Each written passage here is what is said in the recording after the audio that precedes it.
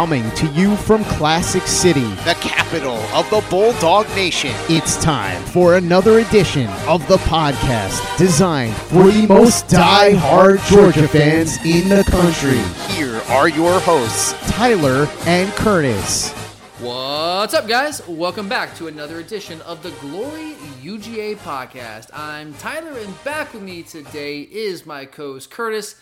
And I know we told you on our last episode that today's show was going to be a recruiting mailbag episode, actually our first ever recruiting mailbag episode.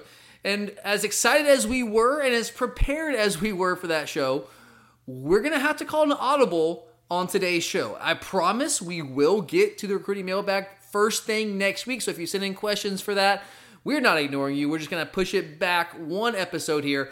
But we had to make room for an emergency podcast today. It just had to be done because, as I'm sure all of you have seen by now, at least if you don't live under a rock somewhere, a 5-star bomb was dropped today completely out of nowhere with the news that former 5-star and former USC, as in like University of Southern California USC, starting quarterback JT Daniels is transferring across this great land to join our Georgia Bulldogs. By now, I'm sure most of you who were already familiar with Daniels have done the mandatory Googling of his name.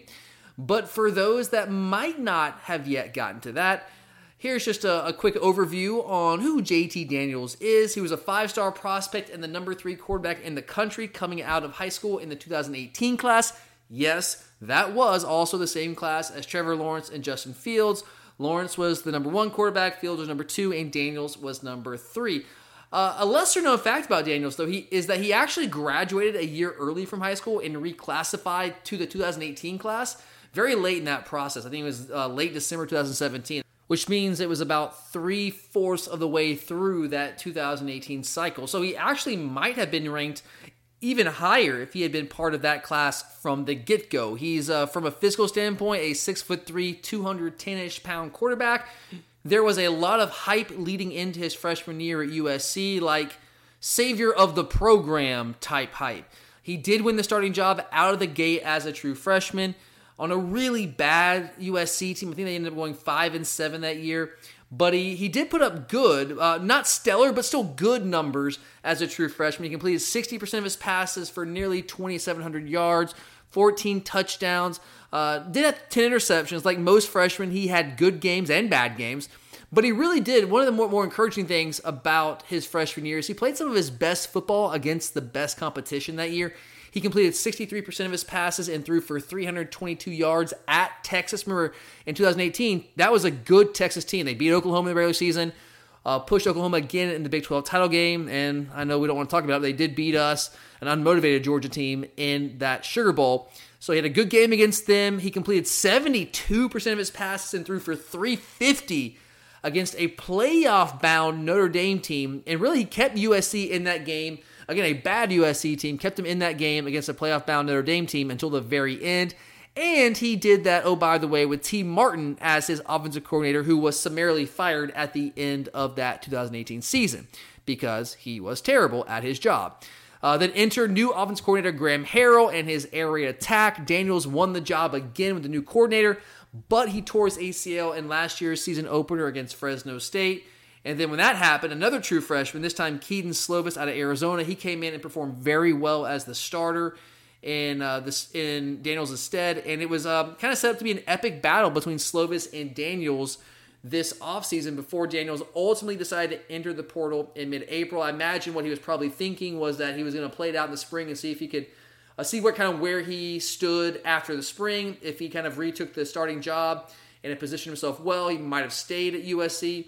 But if the inverse was true, if he was kind of falling behind Slovis and didn't feel like he was going to be the guy with a new coordinator, then he was going to go ahead and transfer. And then obviously with the whole coronavirus thing, there was no spring practice, and therefore he just decided I can't just put all my eggs in the fall camp basket, because at that point, then if I lose the job in fall camp, I'm probably stuck on USC for the rest of the year, and that puts me another year behind. I could be even if I have to sit out a year, I could be in a program, learn the system, getting ready for 2021. So I think that's probably what he was thinking, and that's why he waited until mid-April to decide to enter the transfer portal. There was some thought that he might end up coming back to USC, but obviously that did not happen, and he will now have 3 years to play 3 in Athens. So that's just a little bit of background on JT Daniels and his career to this point. And I want to give credit here. This whole deal was first reported, as far as I know, as far as I can tell, it was first reported by UGA Sports' Jake Ryu. Kurt, is that right? Is that where you initially saw this news? Yeah, when it started popping up, he was the first guy that you saw really dropping it. Yeah, I think he was the one dropping this bomb initially, and then everyone else kind of caught on from what I could take. And from what I could tell, that's where I saw it first this morning. And Jake's a great dude. He does great work on the recruiting front and deserves a lot of credit on this one. So I want to throw that out there because everyone was following his lead today. There's no doubt about that from my perspective. But obviously, this has been developing behind the scenes since Daniels first entered the transfer portal back in mid-April, I think it was. But it's been a well-kept secret because as close as I follow this stuff, I had heard absolutely nothing about JT Daniels in Georgia until Thursday morning when I got up this morning. Kurt, had you heard anything? Was I just missing this whole deal? No, to me, it's completely in the dark. I mean, I forgot about him even transferring, so I figured he'd be somewhere in the West Coast or, Big 12 maybe. It was somewhere over there. Yeah, I mean, this hit me like a ton of bricks. Like, and I mean, I don't even know that's the right thing to say because I actually am really excited about this, but like in terms of just like waking up and seeing that initially, like just I woken up this morning, I was kind of like, whoa, what am I reading this correctly? So it was certainly a surprise for me. I heard absolutely nothing about it. And yeah, I mean, I hear things around town here living in Athens and just knowing a few people here and there around the program. And some of it ends up panning out and some of it not so much. And that's just because things are fluid when it comes to this kind of stuff. But I do hear a couple of things here and there. But I have to admit, I heard absolutely nothing about this at all. Maybe that's a function of the whole coronavirus and lockdown and that whole deal, which we're not really locked down that much anymore. But I had heard nothing about this. It wasn't even on my radar. I kind of woke up Thursday morning, went about my morning routine, which, as I'm sure it's the case for a lot of you guys out there, involves immediately checking just a bunch of different sources for Georgia news. And my eyes almost bugged out of my head when I saw this JT Daniels stuff. And then like 90 seconds after I saw it, Kurt, you texted me and it seemed to me that you were equally as taken aback as I was. And there are a lot of layers to this transfer. This isn't one of those things where it's just like, oh yeah, cool, we got a good quarterback. Awesome. No, I mean, there are possible implications for potentially the 2020 season, certainly the 2021 season, 2022, and even beyond that potentially. And so there's just a lot of different directions to go with this one. So we do apologize here at the outset if this show seems maybe just a little less organized than usual. That's because it is. We spent the past couple of days preparing for the recruiting mailbag show that we had initially planned to run today, only to have that upended by all this JT Daniels news, which, by the way, is official now. We kind of been watching it all day long, but Daniels himself has now posted a graphic of the transfer on his Instagram, his Twitter account, so it is official. So bear with us, but we did feel that this was too important to not break down in a detailed way. But Kurt, let's start discussing this in some more detail, and let's start the discussion here. What was the initial reaction that you had to the news of this JT Daniels transfer? Like once you saw that it was official, were you more excited, more concerned? Like where is your head with all of this right now? Now that it's official, I think I'm kind of excited. I'm thinking more towards next year and things like that when I'm thinking about it. Absolutely. I'm totally with you on that. To me, I'm also very excited about this. My excitement stems more from the potential for the 2021 season. Yeah, 2021 is where my attention mostly turned. Yeah, absolutely. And honestly, like I know there are some different ways to look at this, and people have different opinions, and that's what makes the world go round. That's great. But as far as I'm concerned, I honestly don't get why anyone would not be excited about this development. Like I don't get that. Like, and I mean, I guess I know the arguments. I just don't buy the arguments. I know some would say, well, it creates a quarterback controversy this season potentially if he gets his eligibility, between him and Newman, or it may scare off one of the young guys, the Carson Becks, the Brock Vandegrift might scare one of those guys away. They might transfer now, or Brock Vandegrift might decommit. So I get that argument. I know that's the argument, but my response to that is, oh, well, Kirby's job is to give us the best chance to win. And the way you do that is you bring in the best possible players, especially at the most important position on the team. so that you can create competitive situations. Like we always talk about how great competition is. Like we want to bring in all this talent at every other position, but not at quarterback. I don't get that argument. I just don't buy it. And look, we're all high on the potential of Carson Beck and maybe more so Brock Vandagriff and maybe even Dwan Mathis to a degree if he gets fully cleared. But the fact is, none of those guys have done anything yet at the college level. Not one of them have. And if you're Kirby, like, how can you just pass up an opportunity to bring in a guy of JT Daniels' caliber just because it may ruffle a few feathers? Does that make any sense to you, Kurt? Like, do you get what I'm saying there? Yeah, and see, I mean, we've seen what can happen if you stick to just recruiting and having like those 2 5-star guys on campus, because someone's going to transfer out, and then you're left with a very, very diminished quarterback room that doesn't have a lot of depth.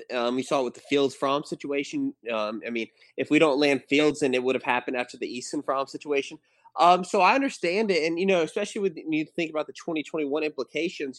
I was talking to someone about it, and you got to think about it. That very first game is in Charlotte against Clemson. Do you want to be potentially starting a true freshman and Brock Vandagriff, or a redshirt freshman for his more than likely first ever start in Carson Beck against Clemson? I don't think so.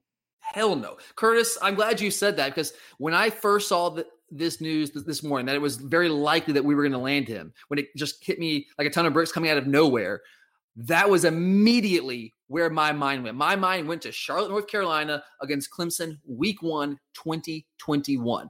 Because, I mean, the way our quarterback room was structured before this transfer, like, we were either going to be starting a true freshman in Brock Vandagriff or a redshirt freshman. Yeah, either way, it was going to be one of their first starts. Yes, and maybe you can say Dwan Mathis had a shot. I mean, but the guy hasn't been cleared yet fully, as far as I know. And I hope to God he is, and he's in the picture, because I think he's got some talent, and I'd like to see what he can do with his dual threat ability. But you're exactly right. Whether it's a true freshman, a redshirt freshman, or a redshirt sophomore, none of them. If Jamie Newman stays healthy this year, whoever the starter is stays healthy this year, more than likely, whoever was going to be in 2021 without JT Daniels in the picture, it was going to be their first start. And I think it's a strong likelihood it would have been a freshman in some way or shape, whether a true freshman or a redshirt freshman, to open the season against Clemson. And we were going to do that. And here's my thing. Outside the quarterback situation in 2021, we have an otherwise loaded roster heading into 2021. And honestly, I wasn't too thrilled with the outlook for that season, with the idea that we're going to have a true freshman or a redshirt freshman potentially starting that season at quarterback. Because, again, like, we have an otherwise loaded roster going into the 2021 season. And I had already kind of prepared myself for 2021 to be a transition season with a young quarterback. Like, I'm not saying we're going to drop off the face of the earth, but maybe have 2 or 3 losses in the regular season in 2021 with a true or redshirt freshman quarterback, most likely starting that season with an otherwise loaded roster. But I don't think that has to be the case now. I'm not just going to hand the job to Daniels in 2021. He's got to earn it. But I think don't you think, Kurt, he has to be the odds-on favorite to win that job?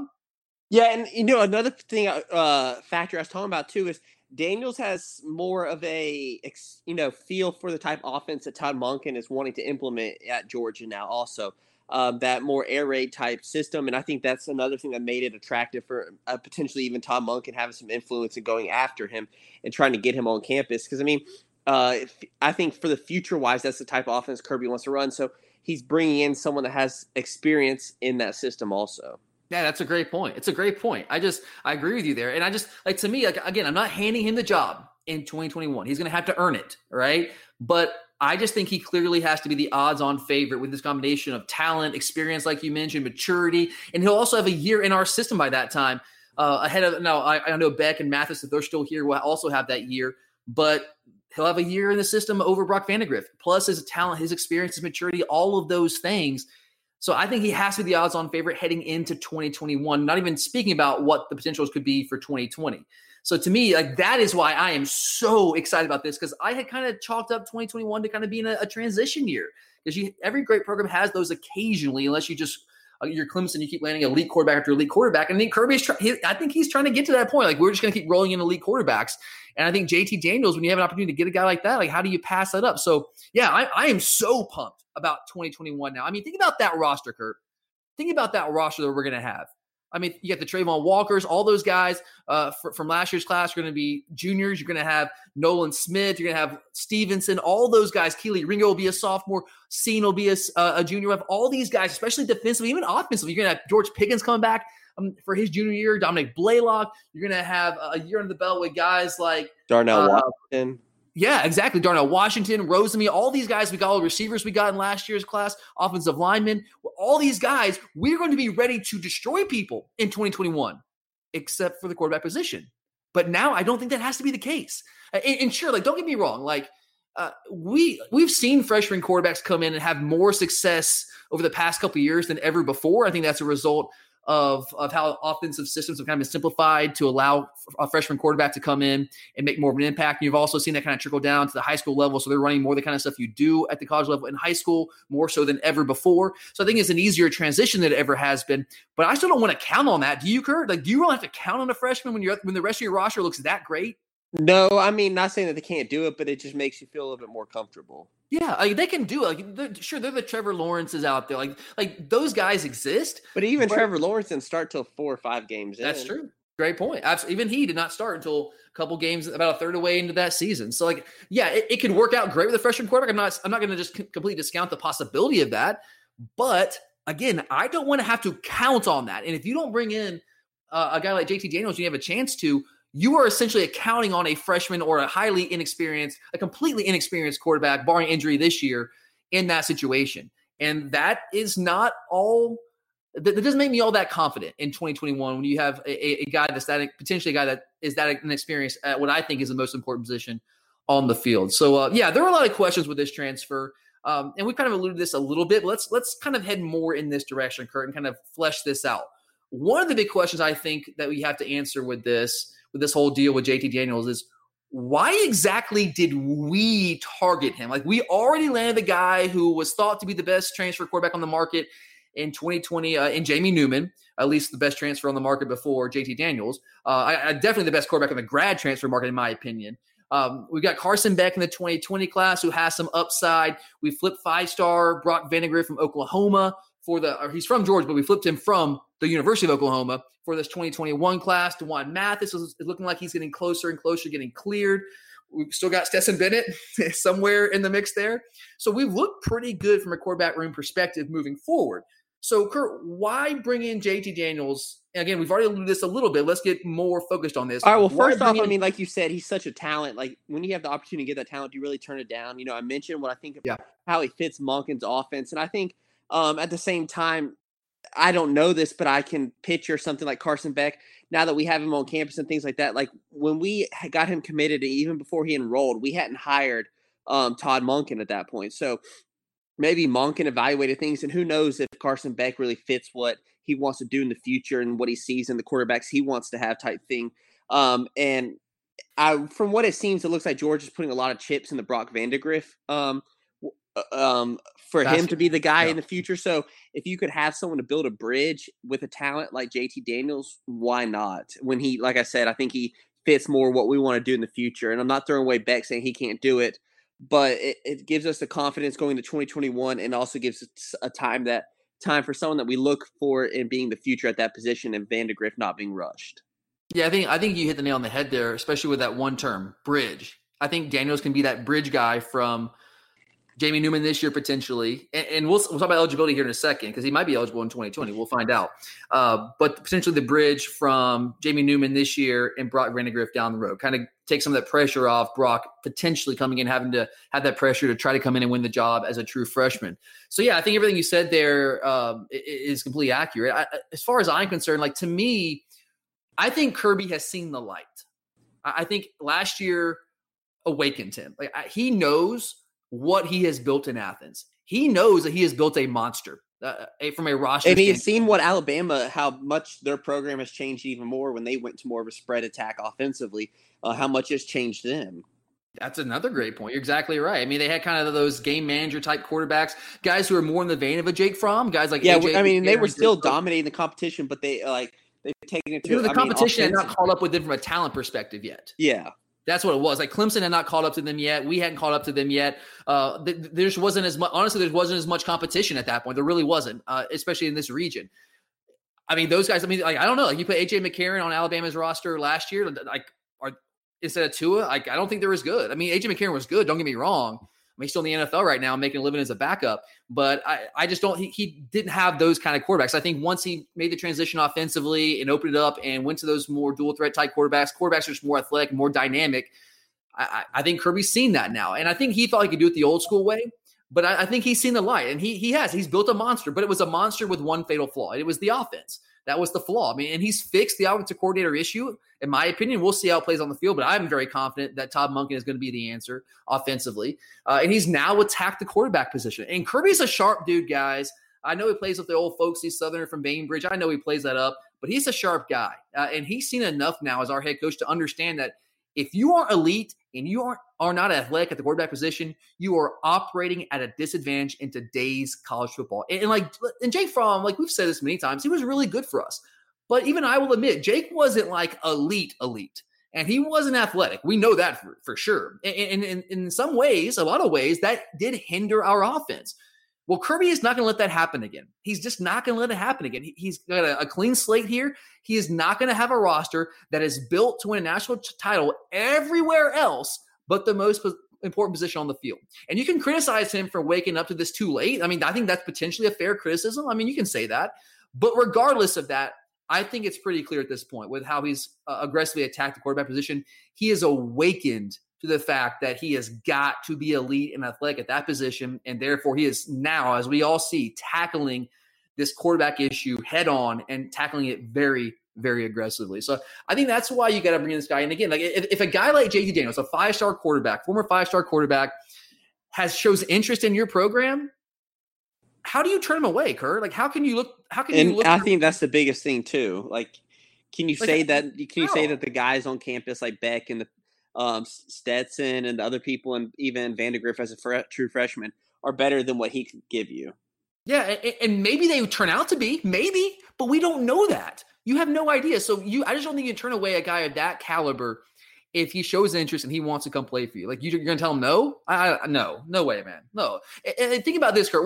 What if we didn't? What if we did not take his commitment? What if he wanted to come here and we're like, nah, man, we're not that interested. We got Vandegrift, we got Beck, we're good. We got Mathis, we're fine. We got Jamie Newman this year, we're good. And then he goes to like Tennessee, because there's actually some conversation, some talk about him, some buzz about him potentially going to Tennessee, or even potentially Florida. I mean, he could have thought about that. I mean, he could have ended up at a competitor. Absolutely. So what if that happens? And then the word comes down, like, let's say he wherever he goes, he has a huge year, and then, he's getting some media love and he does some interviews, talks, and somewhere down the line, I don't know how it would come out, but it comes out that he was actually interested in Georgia back in the summer of 2020. And we told him, no, we didn't have room for him. We were good with what we had. You think Kirby would be killed in that? He would be murdered in that situation, especially with the history with Justin Fields. He would think about the national narrative there. Just think about it. You can't turn this guy away. You just can't. You can't turn away. He makes your team better. He increases the competition. He can be a bridge guy to the future. I absolutely think this is a home run move, and I think this is a move you have to make. You have to make this move if he's willing to come here. I absolutely think you have to. But that brings us to maybe the most immediate question here that we have to answer, and that is, will JT Daniels be eligible this season in 2020? Assuming we have some sort of season. We all know, Curtis and I think that that's going to happen. We don't know what it looked like, but we think that's going to happen. So, Kurt, I know anytime you are talking about the NCAA and transfer waivers, it is a total 100% crapshoot. And you'd be crazy to bet on it one way or the other. But if I had to put a gun to your head, which way are you leaning right now? Will Daniels be eligible to play in 2020? Right now, it looks like a lot of people, that they're going to be pretty liberal with the waivers that they're granting. And that's just the feeling I'm getting in general. Yeah, so I think this is a really interesting question. And he's not the only guy that's going to be in this boat. We had a guy, obviously, I'm not going to say him by name, but the guy that we all know that transferred from our offensive line last year. He's heading to a rival in the division. So there's plenty of other players out there that are waiting to see if they're going to get their eligibility or not and be immediately eligible. If you just look at his situation, this is about a guy who got injured, tore his ACL last year, and in the wake of that has increased competition at his position. There is no extenuating family issue like, let's say, a guy like Luke Ford had. There's no, and he didn't even get his waiver approved. There's no coaching change. There's no conflict on campus at USC that we know of. It's really just about a guy who got injured, as far as we know. He got injured and has more competition. A new offense coordinator came in. I guess you can say that was a coaching change, but it wasn't the head coach. And he wants to go to a better situation. So traditionally, those guys don't always get their waivers approved. But recently, like especially the quarterback position, you see more and more of these guys. Like honestly, how much more of a case did a guy like Tate Martell or a guy like Justin Fields have compared to Daniels? Yeah, I was going to say Martell literally had no excuse other than he got recruited over. Yeah, I mean, exactly. You can say, I guess, I mean, you can say with Justin Fields, like, yeah, all right, there was the whole racist term that was used against him. And obviously, I think that was something he had in his back pocket that helped his and case. At least Daniels is coming off an injury. And yeah, Daniels is coming off an injury. But if you look at like the Martell situation, Martell transferred out flat out because there was a guy that transferred in and he didn't think he was going to win the job. And he got his eligibility. It didn't work out for him at Miami, but he got his eligibility immediately. So we've seen it happen, but we've also seen the NCAA just make some completely like boneheaded decisions when it comes to transfers. I mean, like indefensible type decisions. And there's just no rhyme or reason to their transfer waiver process. And there was a lot of talk leading up to this season that there was going to be a new rule instituted that there was going to be a 1-year penalty-free transfer or one-time penalty-free transfer for every player in college football moving forward. But that did not pass. That has not passed yet. They've actually kicked that down the road for another year. It looks like it'll probably go into effect, but it won't go into effect until the 2021 season. There were really what was holding it up. There's more issues about like roster size. Like if we're going to have all these guys that are free to transfer and you call it free agency, well, if coaches are limited to 25 scholarships as a hard 25 cap, how can you manage your roster to have 85 scholarship guys on your roster at a time? And there's a lot of complications there. I think that's why they kicked it down the road for another year so they could kind of address those concerns and figure out a way to handle that. But that did not get approved this year. It did not. So if it had, he would have been eligible, free to play immediately right away. But without it being approved this year, we don't know. I think you're right, Kurt. I still think the understanding is the NCAA is going to be very liberal with this because that rule is coming. It has not come yet, but like everyone knows it's coming sooner rather than later. So maybe this year they're more eligible than they are, more lenient than they ever have been in the past. Like I could see that scenario play out. But traditionally speaking, if you look at Daniels' case, like the only thing that he has going for him is that, okay, they changed offensive coordinators, but usually that hasn't been enough. You usually had to be a head coaching change, and he got injured. But even that in the past hasn't always been enough. But again, there's just like you just don't know with the NCAA. So I think there's a good chance that he gets approved. If you had to go, Kerr, are you going eligible or not? I think I'll go eligible because right now the NCAA is I feel like their minds are somewhere else. I feel like I'm gonna be wrong, and I don't know. I'm probably gonna be wrong on this. My gut tells me that he's not going to be eligible this year. That's what my gut tells me. I hope I'm wrong, but my gut says, like, honestly, just looking at his case, unless there's something behind the scenes that we don't know about publicly, I just don't see his case having much merit. But there's always that you're right, Kurt. There's always that thing now. Like the NCAA they're becoming more and more liberal with this and granting these waivers, especially now with that rule seeming like it's probably just 1 year off where everybody can transfer one time penalty free.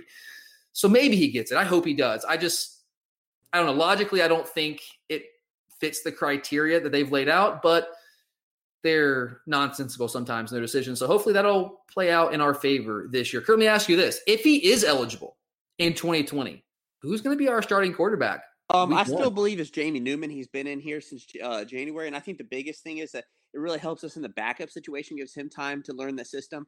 People have to remember he's still coming off an ACL injury, so he doesn't have to rush back. This allows him to get fully healed from the injury and get time out. And at the same time, I have a lot of faith in Jamie Newman. I think it gives me a little bit more comfort.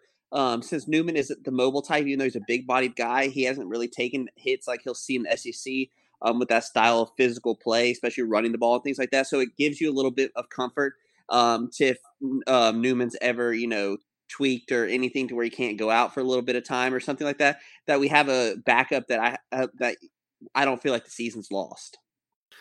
If he's eligible in 2020, I think you mentioned something that's very important. He's coming off of an ACL injury, which we know can be difficult. But that ACL injury happened in week 1 last year against Fresno State. So he's a long ways away from that. I mean, he's what? So that was early September. Here we are almost in June. So we're talking, 9-10 months almost away from that. So I think he should probably be good to go from a health standpoint. it'll be interesting because I think JT Daniels is a really, really talented quarterback. He's I think his quarterback. freshman year, he has the high interception ratio, but people have to remember the kid was a true freshman that should have been doing his senior year of high school football and was thrown into a very, very bad situation at that time at USC. Yep, he was a young dude.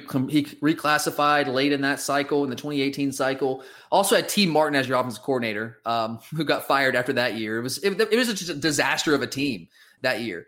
And yeah, he made some important. There were some, and I actually watched a lot of USC that year. I just watched a lot of college football, and he was an up and coming player, and the Pac-12 after dark. So after the SEC game goes off, or the ABC game, whatever, I always flip over to the Pac-12 after dark, and USC, being USC, was on a lot. So I actually watched a good bit of JT Daniels play as a true freshman, and I saw some really good things. I mean, this guy can make every throw in the book, and he's actually far more athletic than you would think. Like, he's not going to be confused with, I don't know, a Lamar Jackson type guy. He's not that kind of guy, but I think he's similar to like a Joe Burrow. Exactly. That's who I compare. I think he's a more athletic version of Joe Burrow. I think he's more athletic than Joe Burrow, but more like that kind of guy. Not a guy you're going to design a running game around, but a guy that can extend plays, a guy that can pick up first downs with legs, and a guy that can every now and then actually run a designed run if you need him to. I mean, they would run some quarterback draws and things like that with Burrow to keep defenses honest. And JT Daniels is that kind of guy. I mean, and he's not a huge guy, but he's 6'3", 210. He's not a small guy either, but he can make every throw. He's got the athleticism. He's got a high football IQ. Yes, he made some poor decisions as a true freshman, but who doesn't make poor decisions as a true freshman, especially when you play for a really bad team like that, and there's so much pressure put on your shoulders to have to carry the team because the team just sucks. And he had some of those times he had to force balls that you could tell late in games he was just forcing balls, try to make something happen because the team wasn't doing anything. And I'm not trying to make complete excuses for him. There were some bad decisions, and there's no doubt I saw him make quite a few bad decisions that year. And I think right there, you talking about that, his bad decision stuff is why we got him, because in our situation, that probably would have been Vandagriff next year. That's a great point. Yes, as good as you are as a true freshman, you're going to see things you have never seen before in your life. It doesn't matter how well prepared you are for it. It doesn't matter if your dad's a coach at the high school level. You are going to see things when the bullets are flying at a much faster pace, at a faster speed, and you're going to see things that you have never seen before in your life. You're going to have bigger and stronger and faster guys coming after you. So I think you have to factor that in as well. But I think he's a really good player, and I think he can definitely push Jamie Newman. And I do think that the fact that we did not have spring practice, I'm not going to say that it hurts Jamie Newman, but it makes it like if Daniels gets his eligibility, it makes it more likely that he has a chance to win the job, because Jamie Newman would not have those 15 practices ahead of him to impress the coaches and show them what he can do and just develop a rapport with the receivers and just get the reps with the offense. He's not going to have that advantage. He's truly going to be two transfer guys. If Daniels gets his eligibility, two high-level transfer guys coming in and just swinging haymakers, trying to knock the other guy out and trying to win the job. And I would not count out JT Daniels. I guess I'm with you. I'd probably lean towards Jamie Newman right now, because he at least has been on campus and he's been going through meetings and he has thrown with his teammates and all that and done some workouts before spring break and all that stuff. So I think he does have the advantage, and he's got a little bit more experience than JT Daniels does. So I think I would probably go with him as the favorite, but I'm not just going to hand him the job if Daniels gets his eligibility. It'll be very interesting to watch it play out, but I'm okay with it, man, because I want the best guy to win. If it's Jamie Newman, awesome. And I'm so high on Jamie Newman. But if it's JT Daniels, then awesome. Whoever the best guy is, let's get that guy out there and let's win some football games. And I like the fact they're going to push each other if he gets his eligibility. But I don't personally think he's going to get his eligibility. I think I might be in the minority there. I hope I'm in the minority. I hope I'm wrong in that case, because as you mentioned, like, Jamie Newman is a guy that can run the football, and he's a big physical dude, but he's going to take some shots. And a guy that runs the football, if he gets hurt, you're going to need a backup. And without Daniels, if Daniels is not eligible, who's our backup, Kurt? Stetson Bennett? Carson Beck?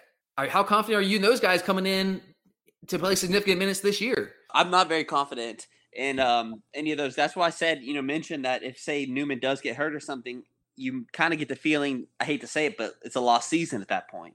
Yeah. Yeah, if that, absolutely. So I think it's really important that he gets his eligibility, even if he doesn't win the job this year, because we really need a guy that can come in and feel good. We can feel good about him coming in and winning games in big time situations if something happens, God forbid, to Jamie Newman with his running style. So I think it's important. I hope to God he gets his eligibility. I just don't know if I'm super confident that he will. But all right, let's move on a little bit here. So I get why we went after Daniels. We talked about that. But the thing I'm still trying to wrap my head around is why us? Like from his perspective, Kurt, why come all the way across the country to transfer to Georgia when he could have gone just about anywhere he wanted? And this is a Southern Cal guy from famed Mater Dei High School in Santa Ana, just about less than half an hour away, I think, from USC's campus. So what's your take on that, Kurt? Why us? I think that's what had me most shocked about the whole thing. Once I kind of got into, okay, he could be the bridge quarterback. And once I got past all that, I started wondering, why Georgia? I mean, maybe it has to do with Todd Monken, and maybe Kirby sold him on what the future is at the quarterback, the offensive scheme going forward.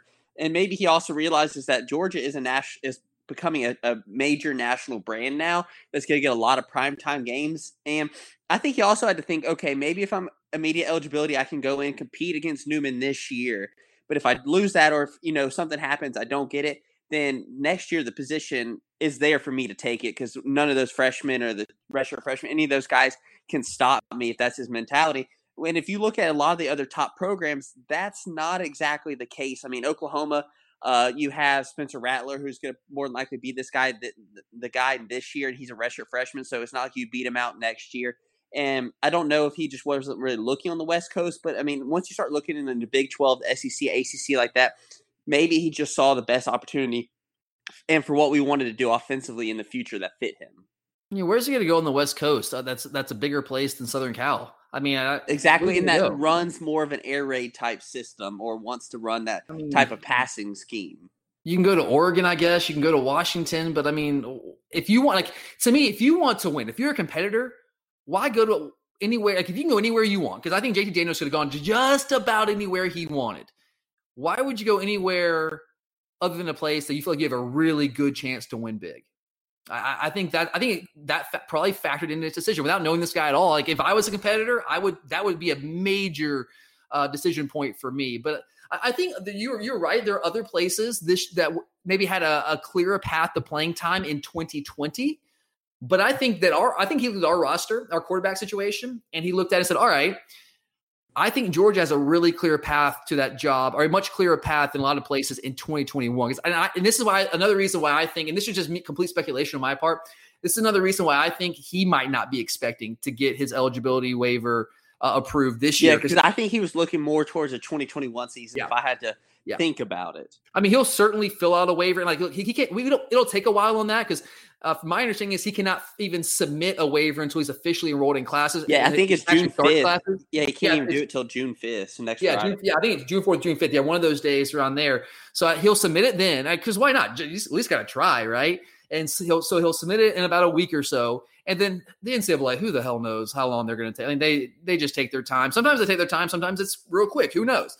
But I think we'll probably find out sometime in July, maybe early August, whether he's going to be eligible or not. But honestly, I think he was probably like me and looked at his situation. It's like, look, I don't really have like a great case to get an immediate eligibility waiver approved. So I might not be eligible in 2020. So if that's the case, like, hopefully I am, it'd be great. But I don't think, honestly, and this is just me again speculating here, I don't think, like, why would he come to Georgia? We just got a grad transfer quarterback for 2020, right?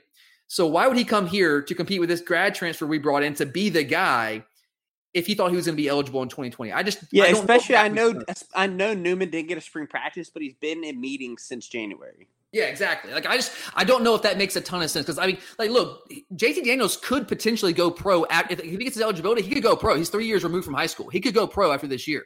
So I don't know. Like, if he was coming in expecting to play in 2020, why would he come to a school that just brought in a guy as a grad transfer to be the guy? And I know Jamie Newman's be his first year here, and you're right, he didn't have spring practice, but he's been on the roster. That's a serious competitor for that job.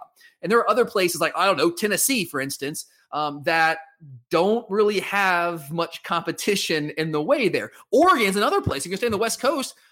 Justin Herbert's gone. Like, that job, I guess they got a transfer from Boston College, but if he felt like he was going to be eligible in 2020, like, a place like that would make a lot more sense than Georgia. So that's another reason why I'm not sure he's going to get his eligibility in 2020. I don't even think he expects to get that. Now, I'm sure he'll fill out the waiver, and because why not? Try. And we'll see. The NCAA might surprise us, and that'd be great.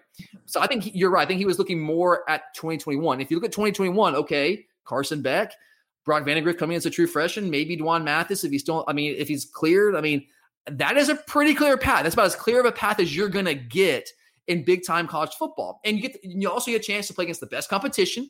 It gets a lot of attention. We've been in the SEC championship game 3 straight years. He probably only plans on starting for 1 year, even if it's 2021. Like, I don't think if he plays in 2021, this guy has enough confidence in himself to say, I'm going to play in 2021. I'm going to have a great season. I'm going to go pro, right? So I would think right now he's looking at probably only starting 1 year, whether that's 2020 or 2021. And he wants the best chance to win in that 1 year. He's seen all the recruiting success we've had. He's watched the games, and he saw, like all of us, that we were, let's be honest, a quarterback like him away from winning national titles.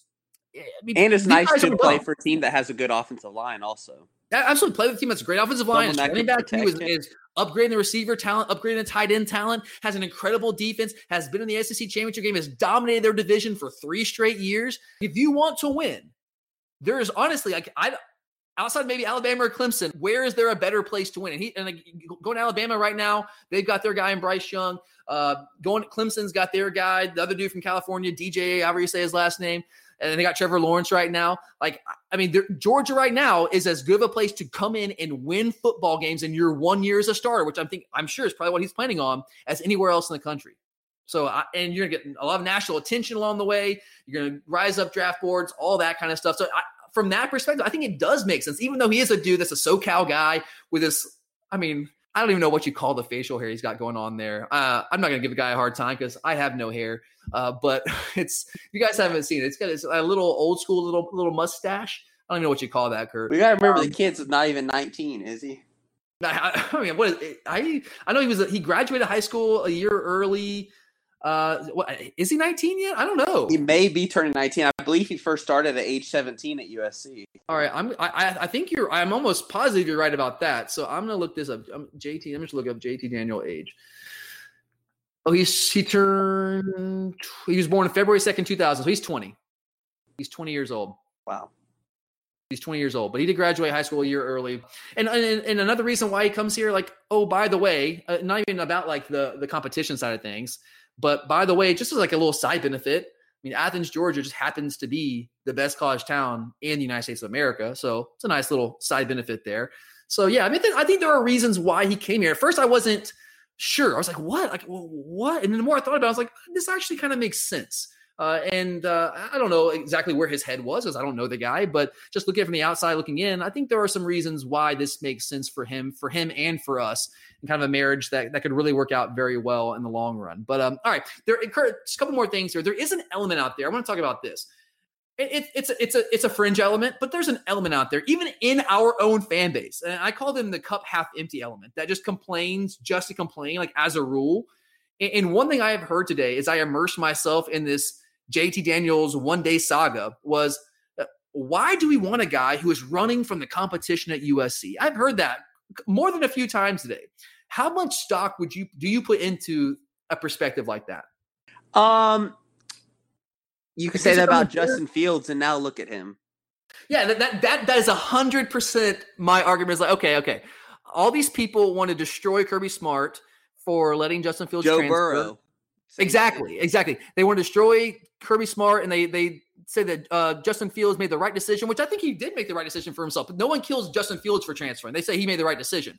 And it was almost the exact same situation. Or it was a very similar situation. There was no injury involved, but there was a guy that, had some competition there and wasn't sure he's going to win the job. And at the quarterback position, it's just become what you do. If you're not sure, there's only one quarterback that plays. And if you're not sure you're going to win the job and you have NFL aspirations, you got to go play somewhere to try to get to the NFL. And if you're not sure it's going to be here and you think you have a better chance somewhere else, you owe it to yourself in some ways to go. And I know, you say, well, what about loyalty? Guys, come on. These guys, their dream is to go play in the NFL. And that dream will never come true if they don't play at the college level. So if he stayed at USC and lost a job and stuck behind Keaton Slovis for a couple of years, well, that dream's not coming true. I just don't really buy that. You're right. Joe Burrow is another really good example of that. This is people are acting like this is the first time a quarterback has done this. And you don't hear him say this about other people, but I've heard this a couple of times from people like in our own fan base about JT Daniels, and I'm just like, okay. Now, I'll also say this, like, I'm not even sure I buy the idea that he's running from competition. Look, the guy that recruited him as his offense coordinator, and T. Martin, is not there anymore. He's not Graham Harrell's guy, the new offense coordinator, the air raid guy who used to play quarterback at Texas Tech back in the day with Michael Crabtree. And he's really highly thought of there at USC. They gave him a long, highly paid contract. He's not Graham Harrell's guy. Slovis is Graham Harrell's guy. USC, their head coach is on very, very unstable ground right now. He could very well be gone midway through this year. Like, he was almost gone midway through last year. So they're very unstable ground there. I don't know if that's really an attractive situation to be in right now. And let's look. The team is trending in the wrong direction. Like, what were they like they were outside the top 50 in recruiting this year. Outside the top 50 at USC. And I know part of the issue was the instability around the coaching situation, but I don't care, man. Outside the top 50 at USC, that team is trending in the wrong direction. They're not going to win big. He has a better chance to win big at a place like Georgia than he does at USC. And we don't know what's important to this guy. We don't know what makes him tick. We don't know what motivates him. And winning might be one of those things. And he might see, okay, not only am I not the offensive coordinator's guy, my coach is on very unstable ground. The team's trending in the wrong direction. I don't think I'm going to win big here. Let's go play somewhere where I have a better chance to actually play and I have a better chance to win at a high level. And that makes sense to me. I don't see that as quote-unquote running from the competition. But I don't know. That's just me. Want to throw that in there. But all right. One more thing before we get out of here, Kurt. We talked about why he was interested in us. We talked about why we were interested in him. All that's fun. And all that's interesting. Questions that need to be answered. But I don't know if those questions have as much of an impact on our program as this next question. And the question is pretty simple, Kurt. What impact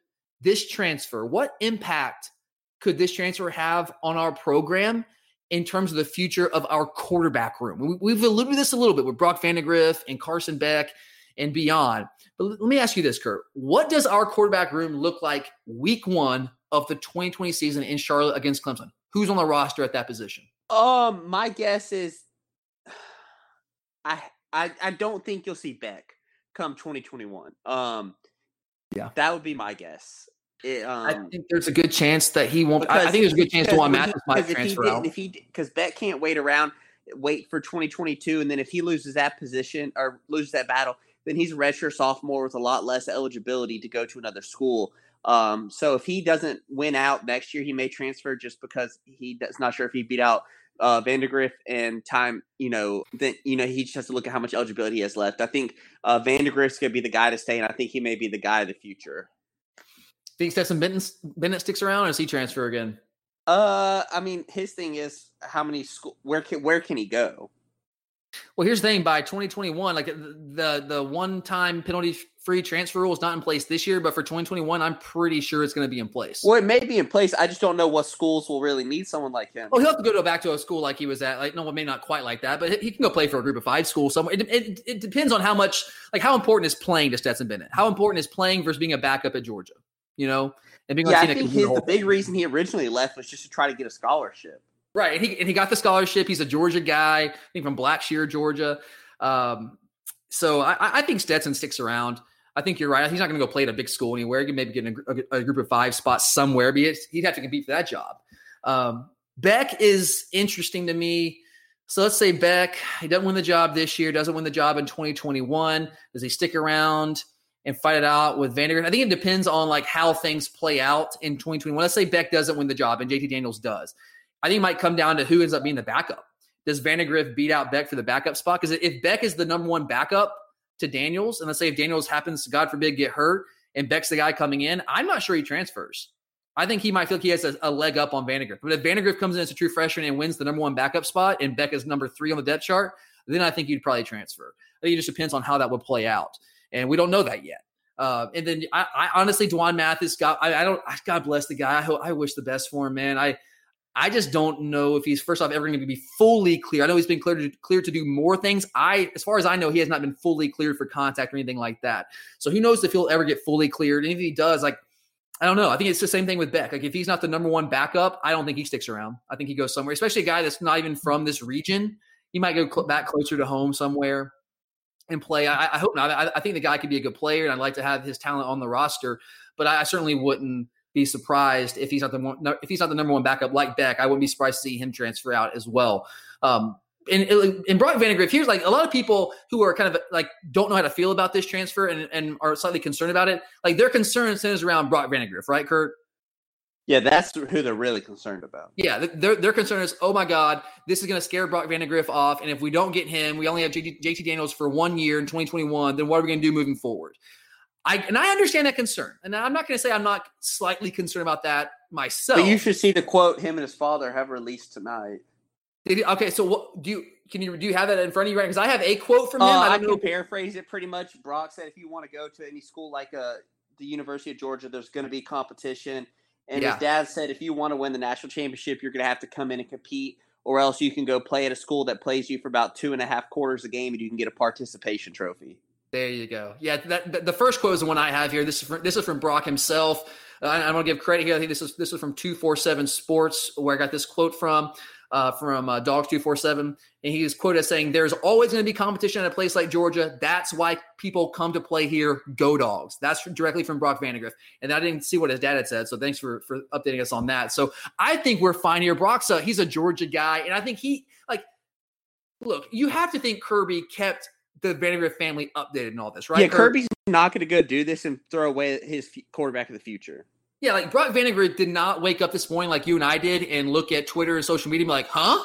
JT Daniels? Like, I'm pretty certain this is not the first he'd heard of this. And his dad, his dad, if you guys don't know, is the head coach at Prince Avenue where Brock Vandagriff plays. And those guys, look, they're savvy when it comes to this stuff. Like, they've been around the block, with high school and college football. They understand, like you and I do, Curtis, logically that JT Daniels won't be here past 2021, even if he gets that far. Because if he gets the transfer waiver this year and he wins the job somehow, he's not going to be he won't even be here when Brock Vandagriff is there. Because I think he'll be gone for 2020 if he gets his transfer waiver and he somehow wins the starting job, which I know there's a lot of if in that, but it's possible. So at worst, Vandagriff is going to have to compete with him for 1 year.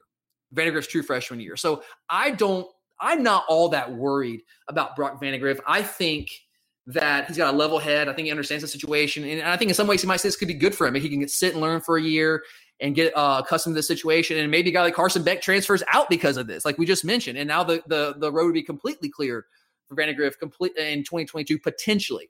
But I want to throw a wrench in that, though, Kurt. Here's something I don't think many people are considering. It's this. If Daniel stays and let's say he doesn't get his waiver approved or he doesn't win the starting job in 2020 and he starts in 2021, but he leaves after that, this might actually help us with Gunnar Stockton, the 5-star and number 1 ranked dual threat quarterback in the 2022 class out of Rabun County here in Georgia.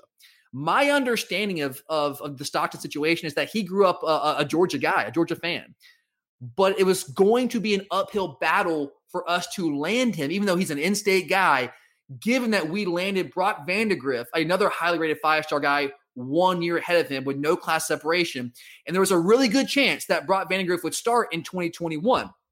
And if that happened, like I'm talking about without Daniels, if Daniels was not in the picture, there was a really good chance that Vandagriff would start in 2021. And therefore, it'd be really difficult for Stockton to come in and beat out an already entrenched Vandagriff. And then he might have to sit until he's a junior. It's like the Fields versus Fromm scenario part 2 all over again.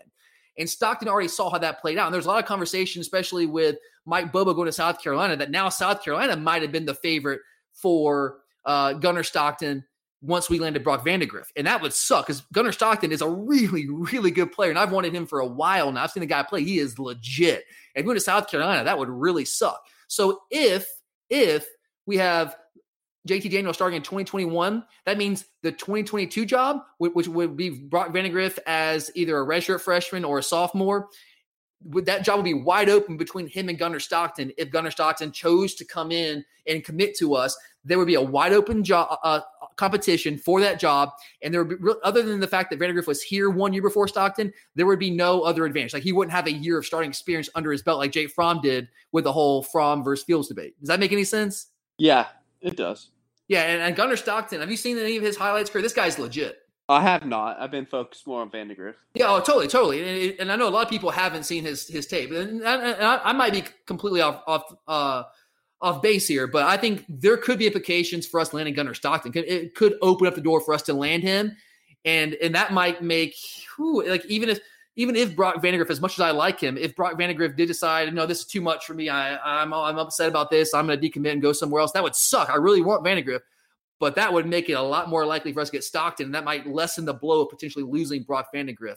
Hopefully it doesn't come to that. I hope we just get them both regardless. But just another thing to throw out there when you're considering the implications of this JT Daniels transfer and what it might mean for the quarterback room moving forward the next couple of years. But all right, guys, that's it for today here on the Glory UGA podcast. I know this is kind of all over the place, but we kind of just did this show on the fly today. It's an emergency podcast, so it is what it is. And we hope we covered this as detailed as we could. And if we missed something, if you have any other questions, feel free to hit us up on Twitter at Glory_UGA, and we'll certainly continue to discuss this as the weeks play out. We kind of determine whether there's going to be a transfer waiver approved for Daniels. But a lot of stuff going on, a lot of fun stuff going on, guys. But thanks for listening. For Curtis, I'm Tyler, and as always, go Dogs.